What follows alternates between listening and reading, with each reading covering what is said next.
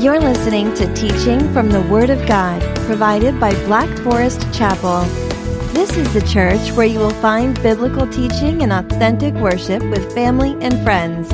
We are located in Black Forest near Monument and just north of Colorado Springs, Colorado. We invite you to join us this Sunday. Find our location, worship times, and more at blackforestchapel.org. Let's pray as we open God's Word together.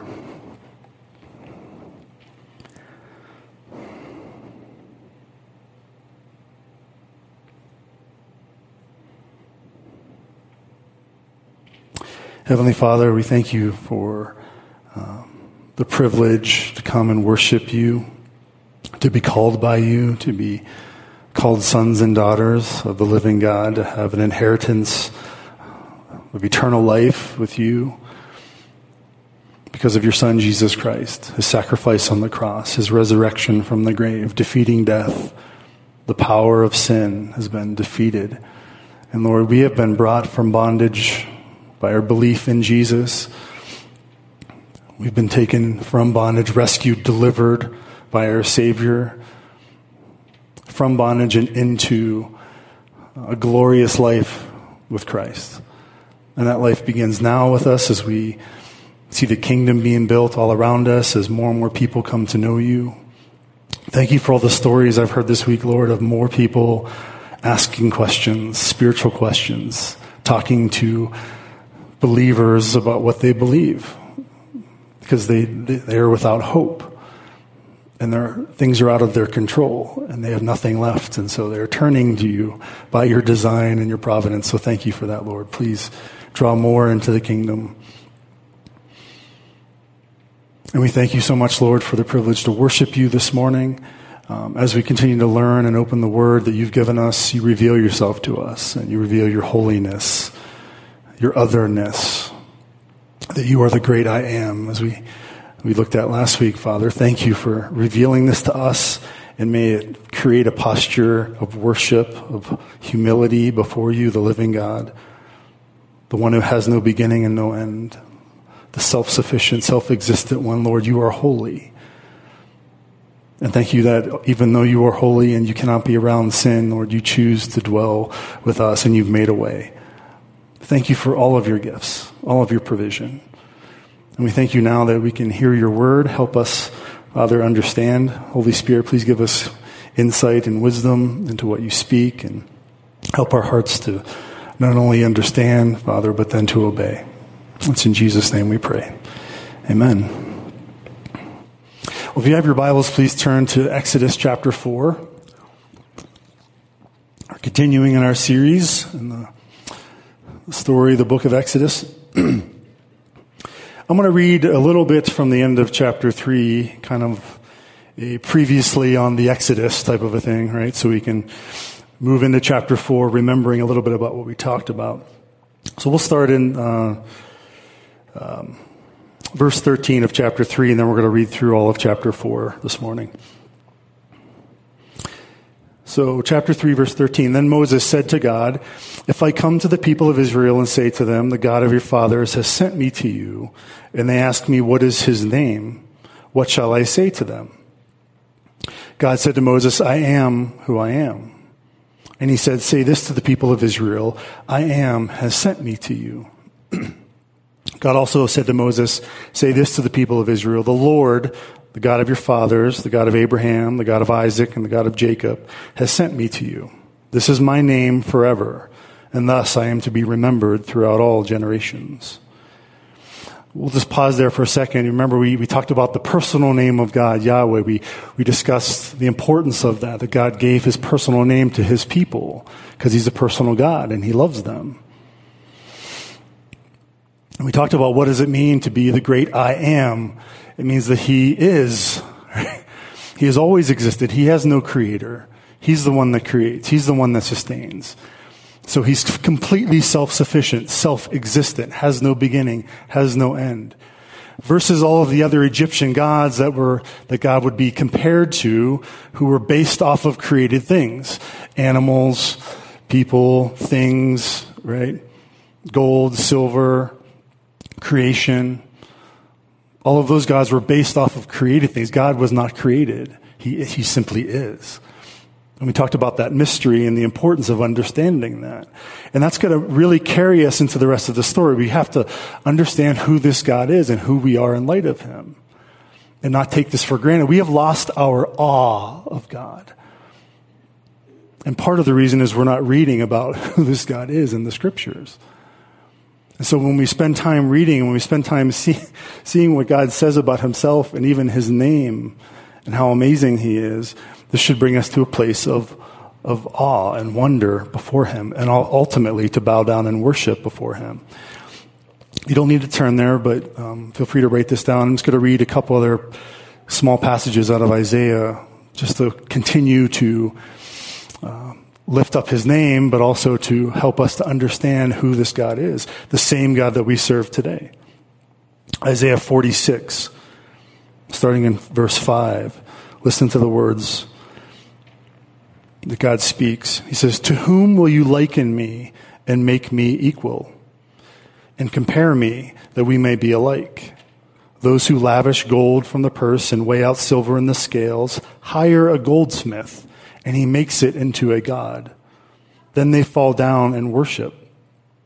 They lift it to their shoulders, they carry it, they set it in its place, and it stands there." I love the verbiage here. It cannot move from its place. If one cries to it, it does not answer or save him from trouble. Remember this and stand firm. Recall it to mind, you transgressors. Remember the former things of old. For I am God, and there is no other. I am God, and there is none like me, declaring the end from the beginning, and from ancient times things not yet done, saying, my counsel shall stand, and I will accomplish my purpose.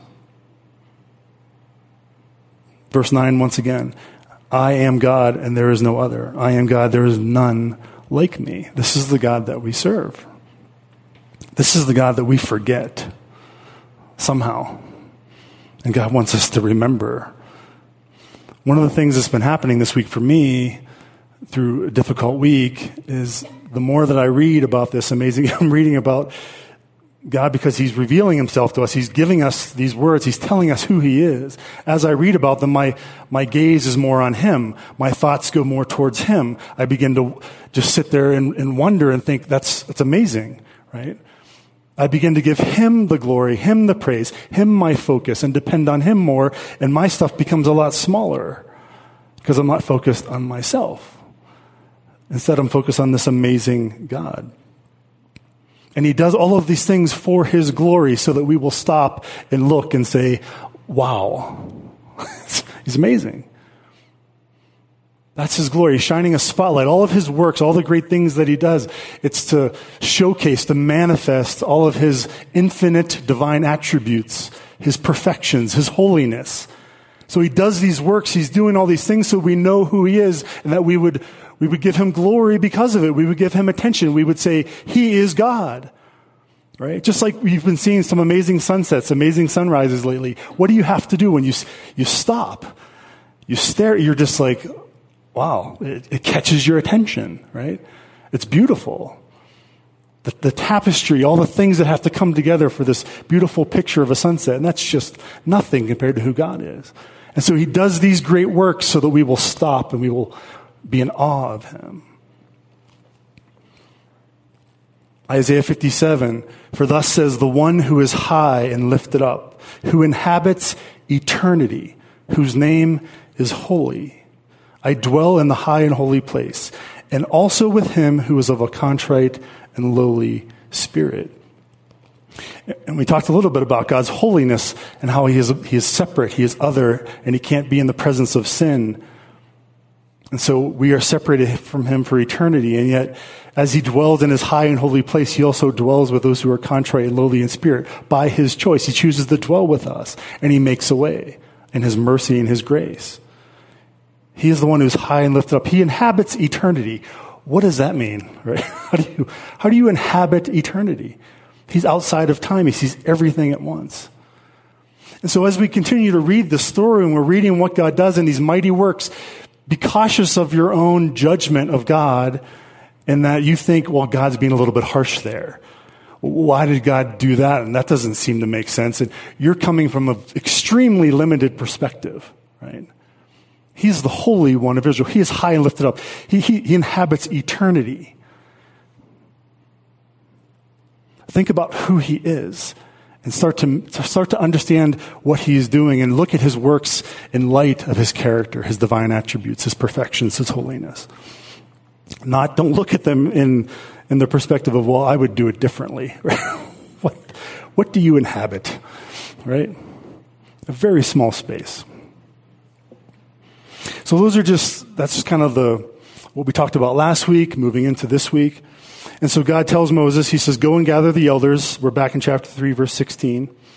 Go and gather the elders of Israel together and say to them, I am the Lord, the God of your fathers, the God of Abraham, of Isaac, of Jacob, has appeared to me, saying, I have observed you and what has been done to you in Egypt. And I promise that I will bring you up out of the affliction of Egypt to the land of the Canaanites, the Hittites, the Amorites, the Perizzites, the Hivites, and the Jebusites, a land flowing with milk and honey. And they will listen to your voice. And you and the elders of Israel shall go to the king of Egypt and say to him, the Lord, the God of the Hebrews, has met with us. And now please let us go a 3 days' journey into the wilderness that we may sacrifice to the Lord our God. But I know that the king of Egypt will not let you go unless compelled by a mighty hand. So I will stretch out my hand and strike Egypt with all the wonders that I will do in it. After that, he will let you go. And I will give this people favor in the sight of the Egyptians. And when you go, you shall not go empty. But each woman shall ask of her neighbor and any woman who lives in her house for silver and gold jewelry and for clothing. You shall put them on your sons and your daughters, so you shall plunder the Egyptians. Now we'll read through chapter 4. Then Moses answered, but behold, they will not believe me or listen to my voice, for they will say, the Lord did not appear to you. The Lord said to him, what is that in your hand? He said, a staff. And he said, throw it on the ground. So he threw it on the ground, and it became a serpent. And Moses ran from it. But the Lord said to Moses, put out your hand and catch it by the tail. So he put out his hand and caught it. And it became a staff in his hand, that they may believe that the Lord, the God of their fathers, the God of Abraham, the God of Isaac, and the God of Jacob has appeared to you. Again, the Lord said, put your hand inside your cloak. And he put his hand inside his cloak, and when he took it out, behold, his hand was leprous, like snow. Then God said, put your hand back inside your cloak. So he put his hand back inside his cloak, and when he took it out, behold, it was restored like the rest of his flesh. If they will not believe you, God said, or listen to the first sign, they may believe the latter sign. If they will not believe even these two signs, or listen to your voice, you shall take some water from the Nile and pour it on the dry ground. And the water that you shall take from the Nile will become blood on the dry ground. But Moses said to the Lord, O my Lord, I am not eloquent, either in the past or since you have spoken to your servant, but I am slow of speech and of tongue. Then the Lord said to him, who has made man's mouth? Who makes him mute or deaf or seeing or blind? Is it not I, the Lord? Now therefore go, and I will be with your mouth and teach you what you shall speak. But he said, O my Lord, please send someone else. Then the anger of the Lord was kindled against Moses, and he said, is there not Aaron, your brother, the Levite? I know that he can speak well. Behold, he is coming out to meet you, and when he sees you, he will be glad in his heart. You shall speak to him and put the words in his mouth, and I will be with your mouth and with his mouth, and will teach you both what to do. He shall speak for you to the people, and he shall be your mouth, and you shall be as God to him. And take in your hand the staff with which you shall do the signs. Moses went back to Jethro, his father-in-law, and said to him, please let me go back to my brothers in Egypt to see whether they are still alive. And Jethro said to Moses, go in peace. And the Lord said to Moses and Midian, go back to Egypt, for all the men who were seeking your life are dead. So Moses took his wife and his sons and had them ride on a donkey, and they went back to the land of Egypt. And Moses took the staff of God in his hand. And the Lord said to Moses, when you go back to Egypt, see that you do before Pharaoh all the miracles I have put in your power. But I will harden his heart so that he will not let the people go. Then you shall say to Pharaoh, thus says the Lord, Israel is my firstborn son, and I say to you, let my son go that he may serve me. If you refuse to let him go, behold, I will kill your firstborn son. At a lodging place on the way, the Lord met him and sought to put him to death. Then Zipporah took a flint and cut off her son's foreskin and touched Moses' feet with it and said, "Surely you are a bridegroom of blood to me." So he let him alone. It was then that she said, "A bridegroom of blood," because of the circumcision. The Lord said to Aaron, "Go into the wilderness to meet Moses." So he went and met him at the mountain of God and kissed him. And Moses told Aaron all the words of the Lord with which he had sent him to speak, and all the signs that he had commanded him to do. Then Moses and Aaron went and gathered together all the elders of the people of Israel. Aaron spoke all the words that the Lord had spoken to Moses and did the signs in the sight of the people. And the people believed. And when they heard that the Lord had visited the people of Israel and that he had seen their affliction, they bowed their heads and worshiped. Amen. We're going to start doubling the length of our services just so I can read all of this for you guys, right?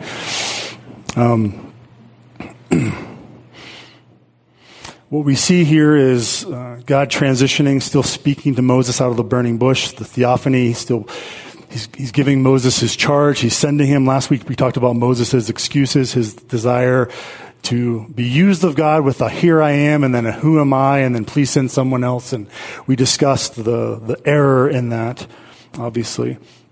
Today I wanted just to take a look at this portion of the story in the text that we're in and focus on the great works of the great I am. We talked about the great I am, who this God is, but I'm going to talk about these great works so that we might glorify our Father and look at them for what they are. Sometimes we glance over them. They're familiar stories. We don't think about them as much anymore, but we need to slow down a little bit and be in awe again of these amazing works of God. And so we'll take a look at a few of them, the great works of the great I am, what God says he actually does. That's an amazing thing in and of itself, right? A lot of people talk, a lot of people say many things, and they make many promises, but very few follow through with them because they can't control everything. God can control everything. He is sovereign. He sees everything as one. So when God says something, he actually does it. So we're going to look at a few of those. So the three things we're going to look at, the three works of God that we can give him glory for this morning in this text. Number one, the justice of God, the divine justice of God. The signs that God provided, the signs and miracles of God. And then the words of God. So justice, signs, and words are the three we're going to look at from this text. The first one is justice. And we see this at the end of chapter 3. And sometimes we can kind of just skip over this, but this is important. And God repeats it more than once. And he makes a prophecy about it back in Genesis. It was part of the covenant promised to Abraham. And so he recounts it here again, and then we see it actually being lived out. So it's important to take a look at it. If you look at chapter 3, verse 21, once Pharaoh decides to let them go after all of the miracles, all the wonders that God will do, essentially Egypt is going to just expel them out of the land. They don't want them around anymore because these terrible plagues that are coming, right, or that have come, and we'll get to those in a little while. But it says in verse 21, after Pharaoh lets them go, he says, "And I will give this people favor in the sight of the Egyptians. And when you go, you shall not go empty.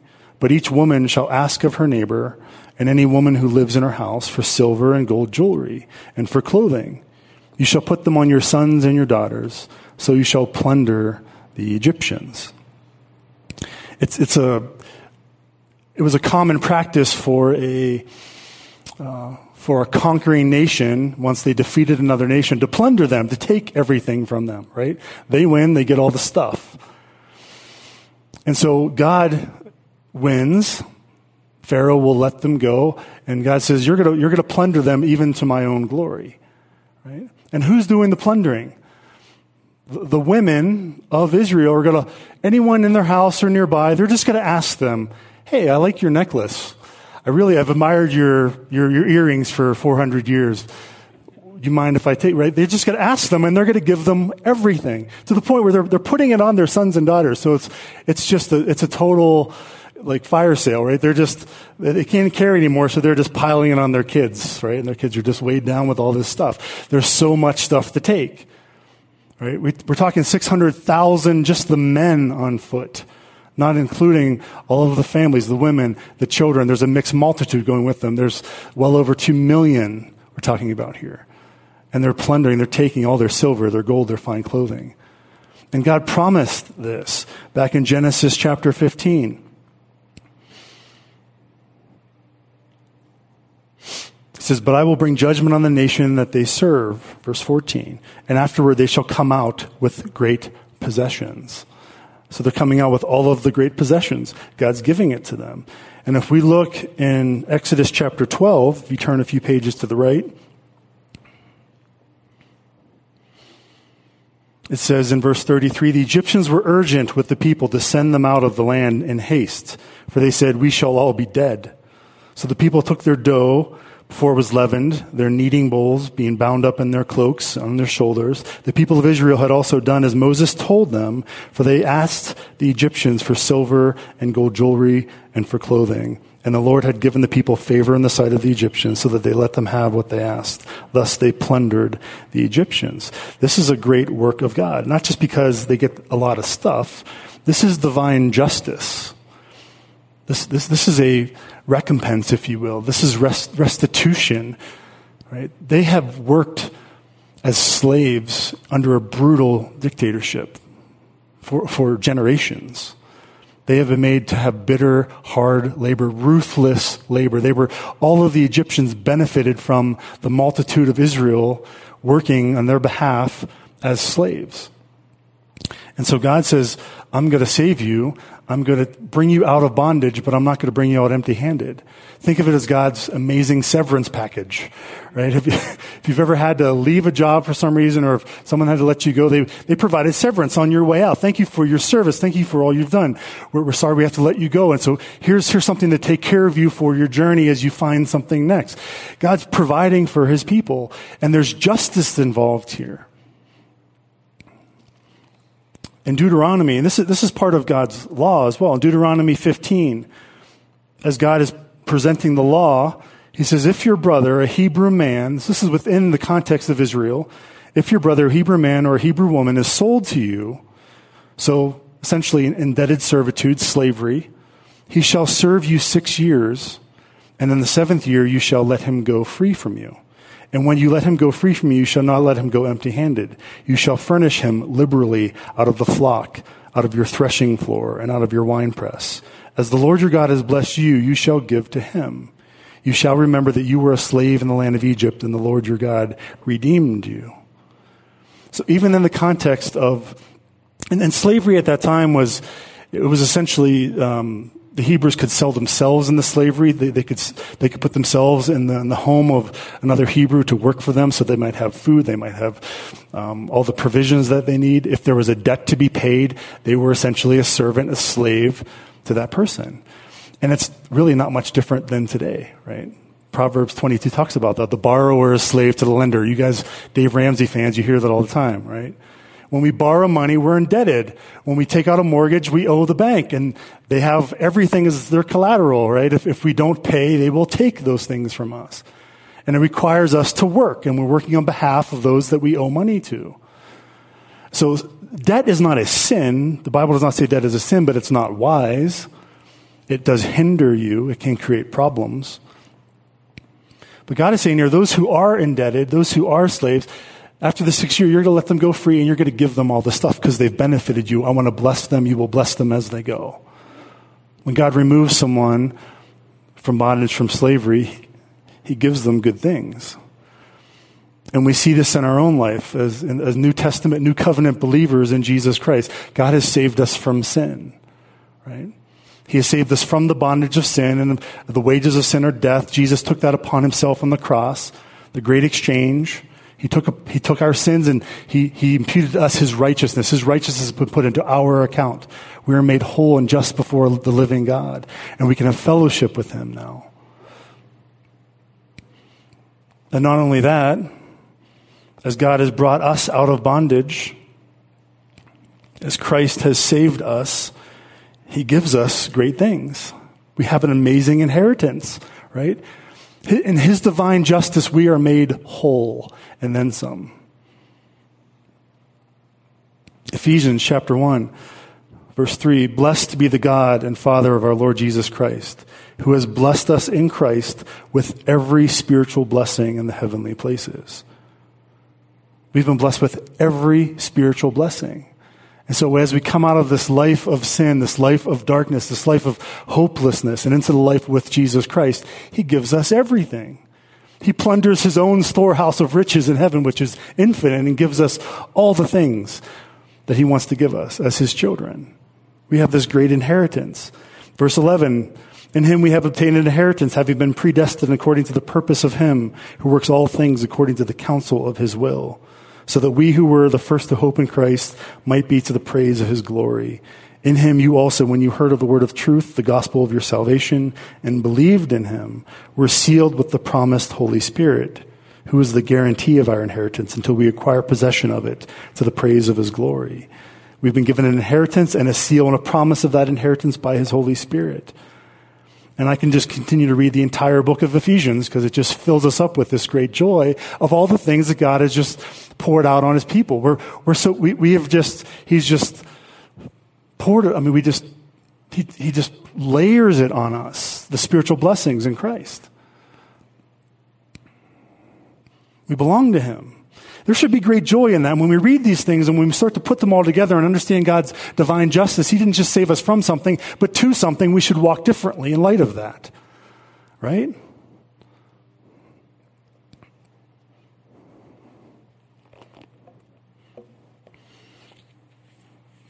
And so we praise God for his divine justice. We see this when the captives were leaving Babylon in Ezra chapter 1.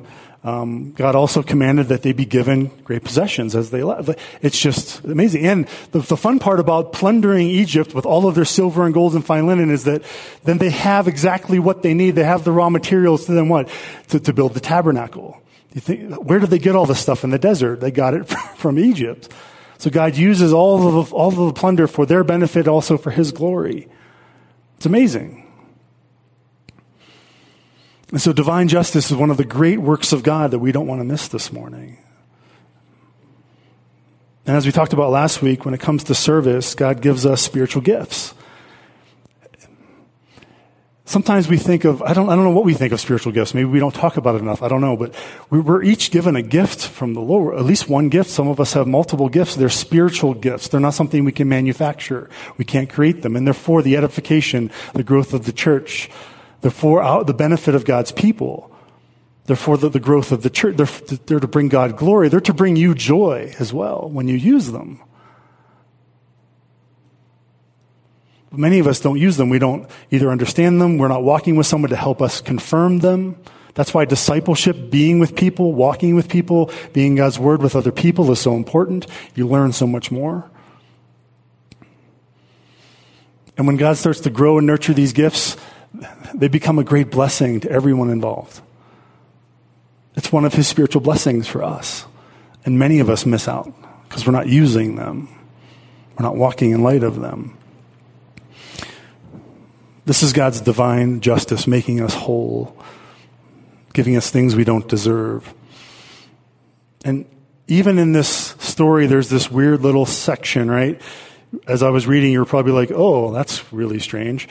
Verse 24, chapter 4, verse 24. So he's calling Moses, he's sending Moses. Moses gets his family and he's on his way. And it says, at the lodging place on the way the Lord met him and sought to put him to death. What? Like, why is God going to put his deliverer, this man he's investing in, this man he's appeared to, this man he's putting his words into his mouth, why is he going to put him to death? Because God is a just God. And he does not tolerate sin.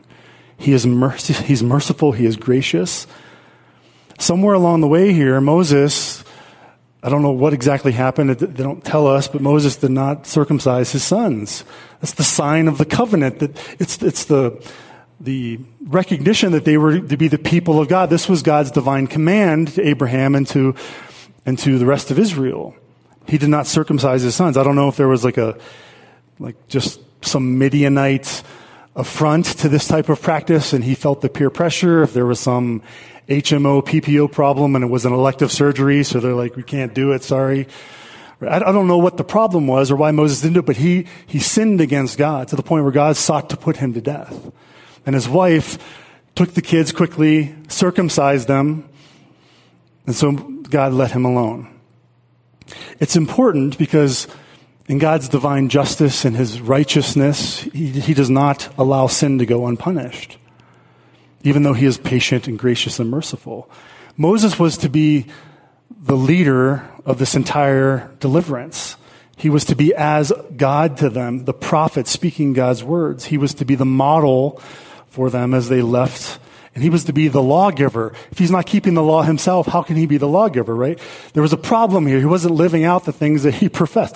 And so God was going to take him out because of his disobedience. And in his grace and mercy, he allowed his wife to take care of this for him so that God's wrath would be taken off the table, and Moses was allowed to move on. That's a small little interlude, but it's important because God's divine justice is important to understand. It's a work that we should be worshiping him for. And his divine justice, his wrath because of our sin was taken by Jesus Christ, and that should cause us to worship him. This is how serious it is. So divine justice is the first act, the great act of the great I am. The second are these signs that God provided. Number one, God was gracious. He didn't have to provide any signs. He told Moses, the elders will listen to you, and Pharaoh will not listen to you, and here's what's going to happen. And he wrote the book, he wrote the story, he told them what was going to take place, and Moses kind of fought him along the way. But God was gracious, and when Moses said, but what if they don't listen to me or believe me or hear or listen to my voice and say the Lord did not appear to you? Okay, God's got to be gracious here, and he says, okay, what's that in your hand? So using a common staff, a stick, a shepherd's staff. What's that? Moses has been carrying this around for years probably, right? Throw it on the ground. Okay. Turns into a snake, and Moses runs from it. So we can conclude that it was probably a poisonous snake, maybe a snake he's seen many times. He's lived in the 80 years of life in Egypt and the desert. He's probably seen snakes before. He knows which ones to use for, dinner, like Bear Grylls. He knows which ones that you can take out and have some nice snake meat. He knows which ones you should stay away from. This one he ran away from. So it was probably venomous, probably a poisonous snake. And God said, well, grab it by the tail, which if you watch Bear Grylls, that's the dumbest thing in the world too, right? Because what? The snake's going to turn around and it has an opportunity to bite you. If you don't know who Bear Grylls is, then I'm sorry, I can't help you. It's Man vs. Wild, this crazy guy who does crazy things and eats horrible things, and it's a great show, right? But he grabbed it by the tail, and so that takes a lot of faith to do that, knowing that this venomous snake that he just ran from but he grabs it by the tail, turns it back into a staff. That's a pretty amazing sign. We just glance over it because we've seen the show, we've seen the cartoon, we've seen the movie, whatever. Right? It's a staff, it's a snake, but this is God showing us his power. This is one of the great works of God.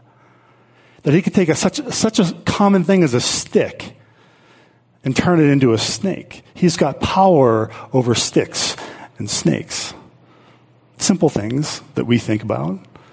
That's not a simple thing to do. Only God can do that. And one of the best parts is that the people of Israel who've been living in Egypt, they would understand, and Pharaoh, who he's supposed to do these signs to, he would understand as well. This is an affront to the gods of Egypt. The serpent was worshipped by Egyptians. It was worshipped for their wisdom, for their healing power. One of the foremost symbols of a pharaoh was a snake, was a serpent, was a cobra with the hood out. If you've ever seen Egyptian depictions and those types of things, some of their scepters, their staffs were actually snakes. And if you ever look at a sarcophagus or sarcophagi, I believe that's a word, right? They have like the gold, and you have the crown or the helmet of Pharaoh, and what's on the front? It's a cobra with its hood spread out, right? It was a sign of their power, of Pharaoh's godship, if you will, of his authority. And so God is, in some ways here, saying, throw the stick down, I'm going to turn it into their God, into their authority, and then I'm going to turn it back into a stick, just like that. There's meaning in this sign, and it's one of the great works of God, showing that he is the I am. He is the self-existent. He is the self-sufficient one. Only he has full power over creation.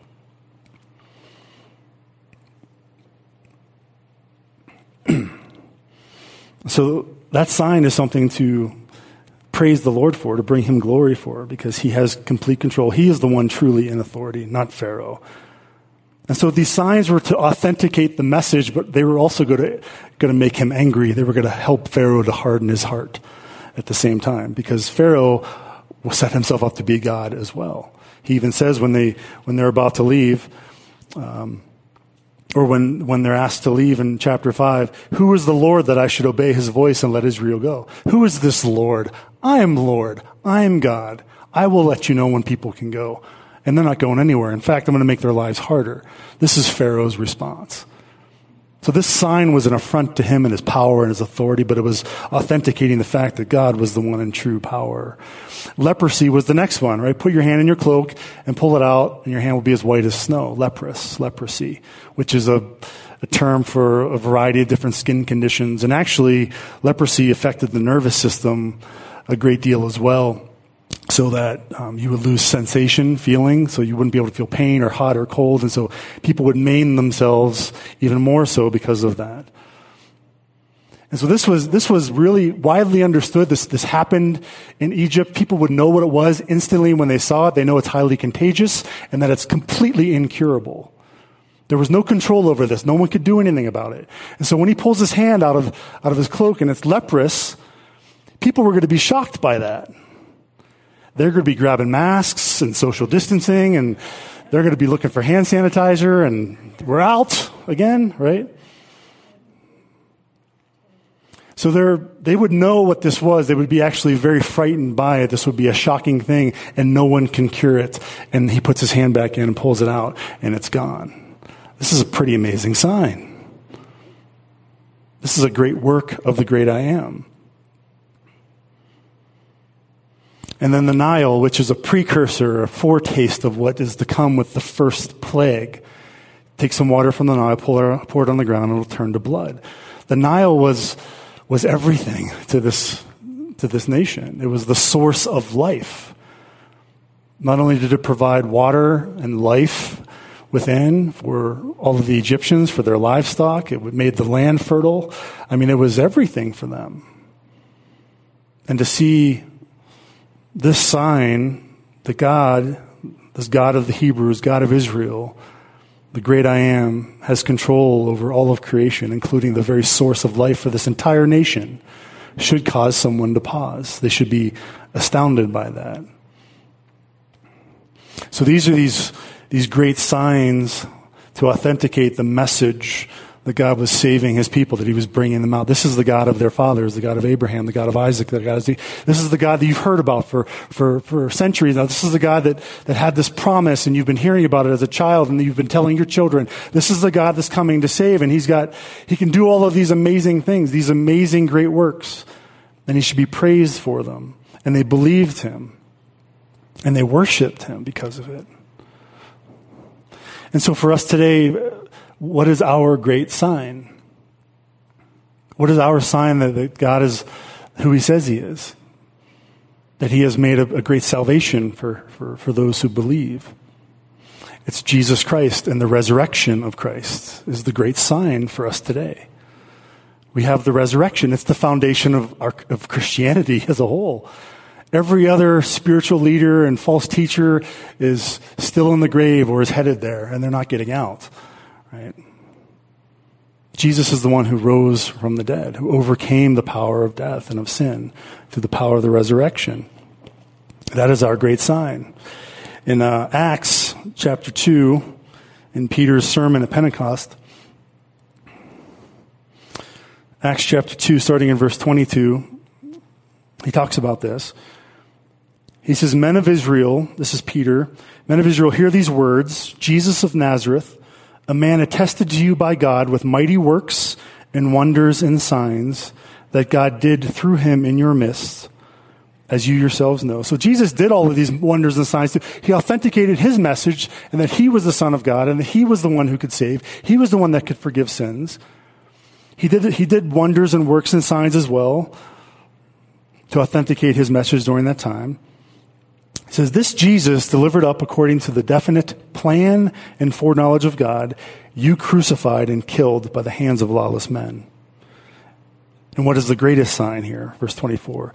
God raised him up, loosing the pains of death because it was not possible for him to be held by it. God raised him up. Verse 32. Then Jesus, God raised up, and that we are all witnesses. So Jesus was raised up by God. They all witnessed it. Being therefore exalted at the right hand of God, and having received from the Father the promise of the Holy Spirit, he has poured out this that you yourselves are seeing and hearing. Talking about Pentecost. For David did not ascend into the heavens, but he himself says, the Lord said to my Lord, sit at my right hand until I make your enemies a footstool. Let all the house of Israel therefore know for certain that God has made him both Lord and Christ, this Jesus whom you've crucified. How do they know? Because of his resurrection. And Jesus even spoke of this in Matthew chapter 12. Matthew chapter 12, the scribes, the Pharisees, they're trying to entrap him. They're doing their whole game. They don't believe him. They're trying to find ways to remove him from the scene. Matthew chapter 12, verse 38, it says, then some of the scribes and Pharisees answered him, saying, Teacher, we wish to see a sign from you. And that was disingenuous. They just wanted to find another way. How can we get blasphemy on this guy's resume so we can lock him up, we can stone him, we can kill him? What can we do? They've already seen plenty of signs. They've seen his work. They're threatened by it. They harden their hearts over it because they can't do it. They don't believe him. But they want to see a sign. But he answered them, an evil and adulterous generation seeks for a sign. But no sign will be given to it except the sign of the prophet Jonah. For just as Jonah was 3 days and 3 nights in the belly of the great fish, so will the Son of Man be 3 days and 3 nights in the heart of the earth. That's the sign. The men of Nineveh will rise up at the judgment with this generation and condemn it, for they repented at the preaching of Jonah. And behold, something greater than Jonah is here. Jesus was preaching a message of repentance, and that he would die and that he would be raised again. This is the sign. And so we can praise God for the signs that he gave Israel, the signs that he performed in front of Pharaoh. Those signs worked toward his overall providence, working out all things for the counsel of his will, so that everything would happen exactly the way that he wanted it to happen. He had purposes and goals in mind. And so he didn't want to just remove his people from Egypt. He wanted to remove his people from Egypt and let the whole earth know that he is the great I am, all at the same time. God could have snapped his fingers. He could have just spoke something, and they could have just appeared in the promised land, right? But he had a different plan. His glory is important. And all of these works speak to the manifestations of all of his divine character, attributes, perfections, his holiness. That is something to be praised. And so the works of justice, the works of these signs, and then the works of words. God is providing words, which in and of itself is amazing. God's been doing a lot of talking here. He's sharing a lot about who he is and exactly what he wants Moses to say. There's comfort in that. There's something to praise God for that. Here's what you just say these things and they'll believe you. And just say these things and he won't believe you. And either way, I'm going to show my mighty hand and my power is going to be displayed in all the earth. Just obey me. Enjoy me.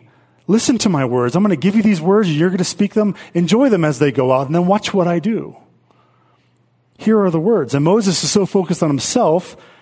I'm not eloquent of speech. I don't know what to say, Lord. I don't have those words. And if I try to say those words, they're going to come out. They're going to kind of stumble out of my mouth, and they're not going to be.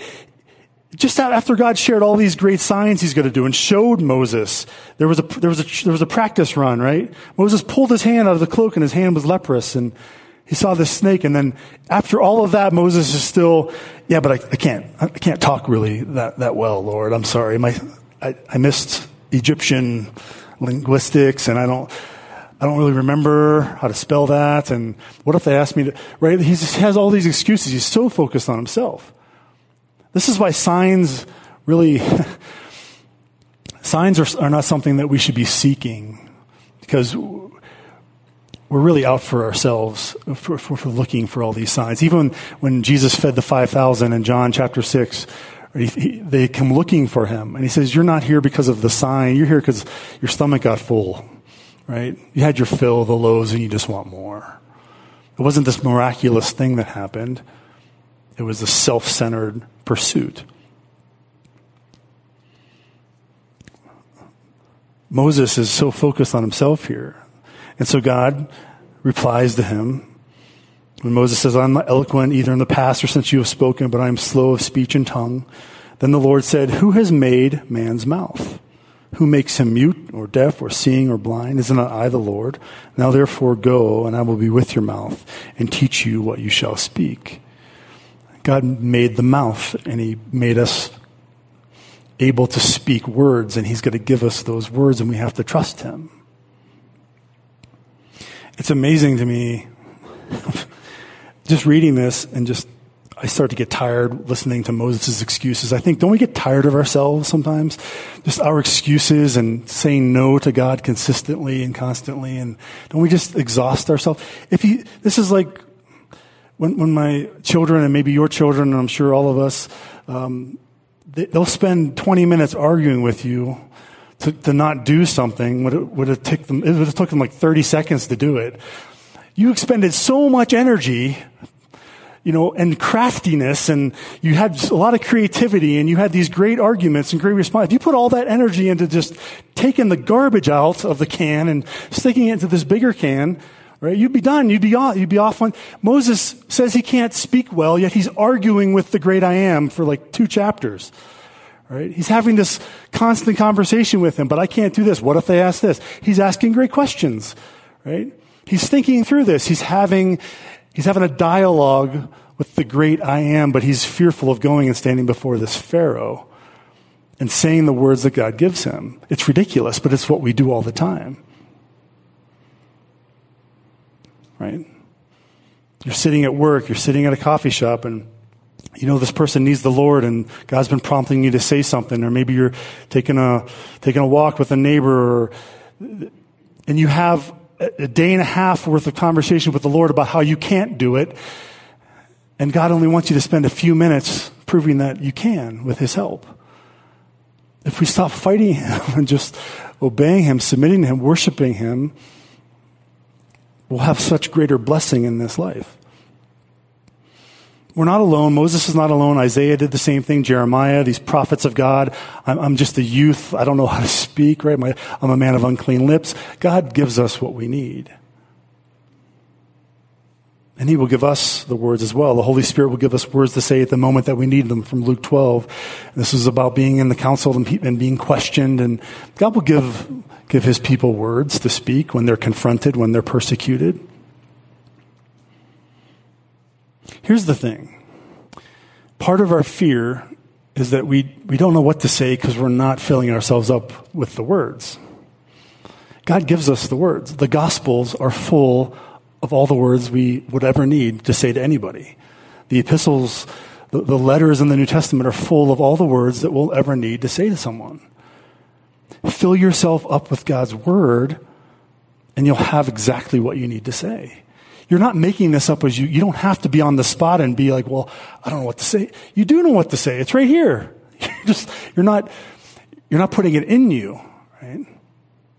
So I ask the Lord often, even when it comes to sermons, and I'm working on it, but Lord, let it be in me so it doesn't have to be with me, right?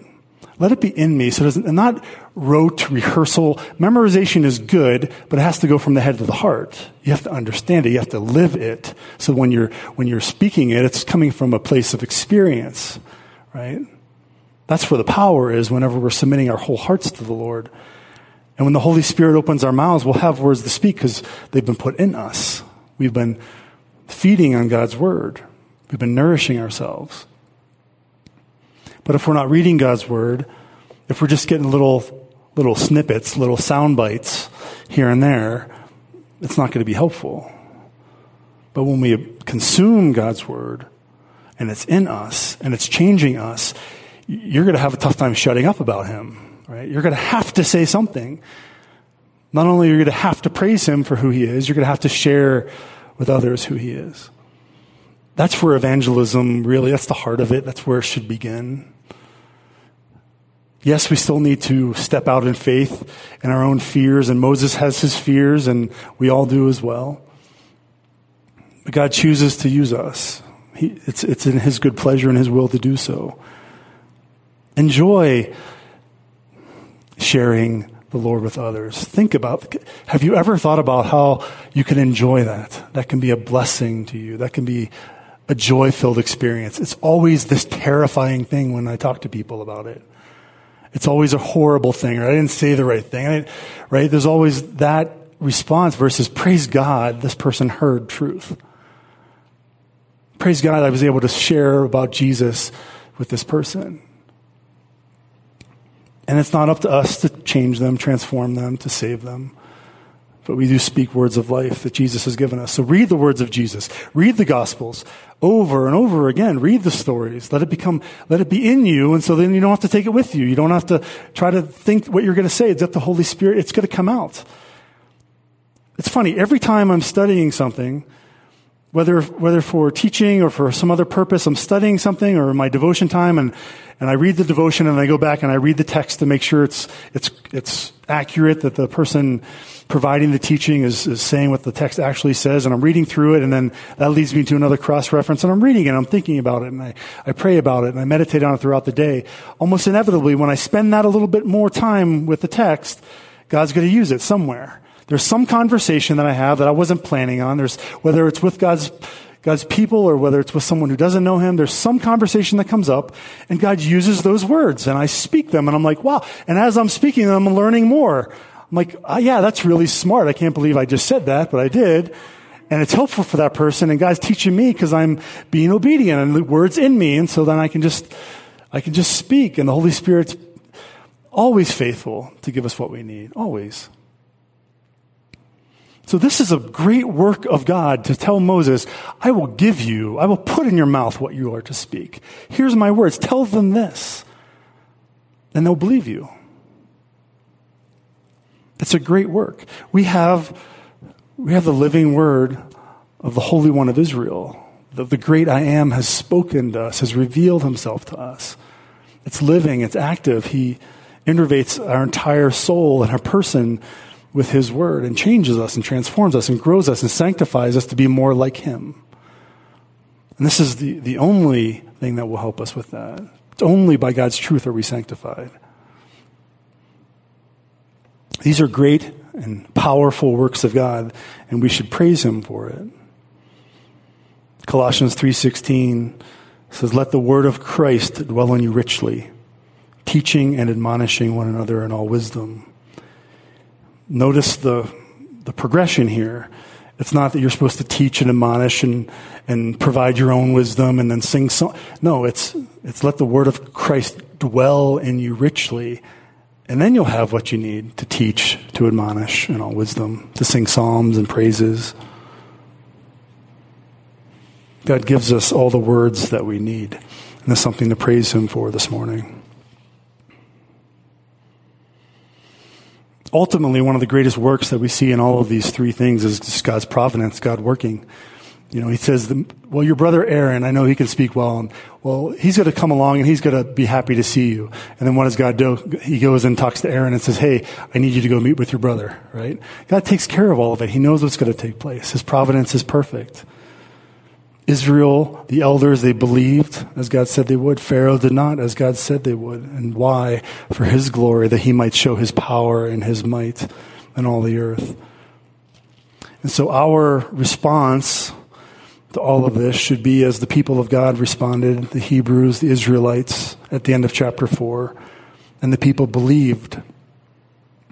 And our belief should shape our behavior. If we really believe in Jesus and everything that he said, then we should change our behavior accordingly, right? That's the fruit. That's the evidence that we actually are followers of Christ, that we are his disciples, that we deny ourselves, we take up our cross daily, we follow him, that we love him more than anything else, that we obey him.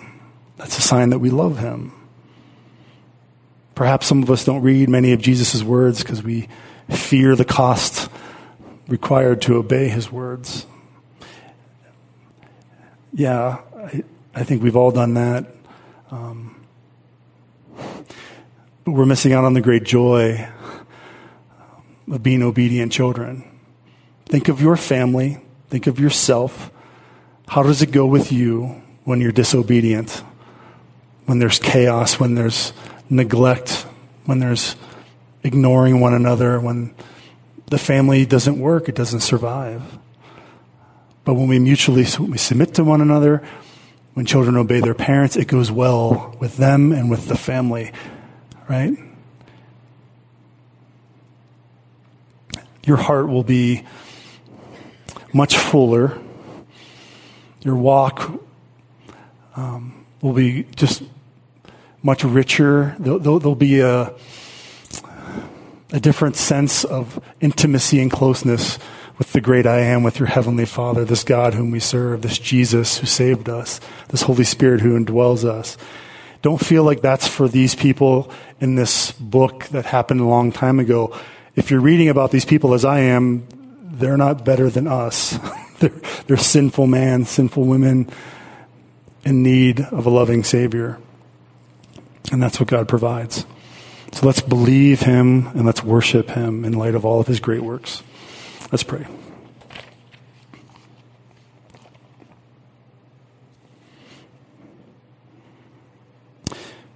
Father, we thank you for your word. Thank you that you love us, that you speak to us. Thank you that you call us, Father. You equip us, you send us for our good, for your glory. Help us to live a joyful life of obedience. And Lord, in light of all of your works, we just read a few of them. We just read some of them, Lord. We know that your works are to be remembered. That your name is to be high and lifted up because of all the amazing things you do. All of these works just point, they point us, they showcase, they manifest all of your amazing infinite divine attributes and your perfections, your great love, your justice, your mercy, your grace,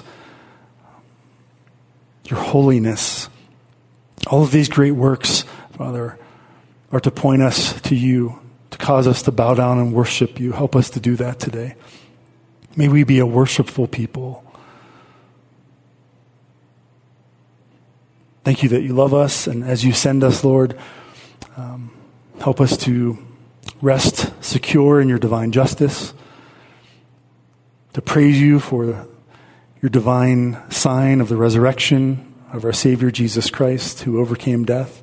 Because of him, because of his work, because of your work, and in the resurrection, Lord, we have eternal life with you.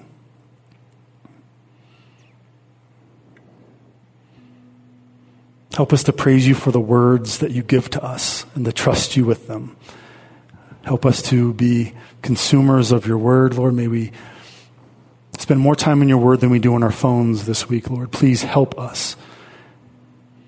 Help us to spend more time in your word than we do reading other types of non-biblical literature, Lord. The news and news feeds and Facebook and movies and television shows and cable news channels, and help us to spend more time with you than any of these things, Lord. And by doing so, Lord, you will give us wisdom to navigate all of those things well for your glory and for your kingdom. It's in Jesus' name we pray. Amen.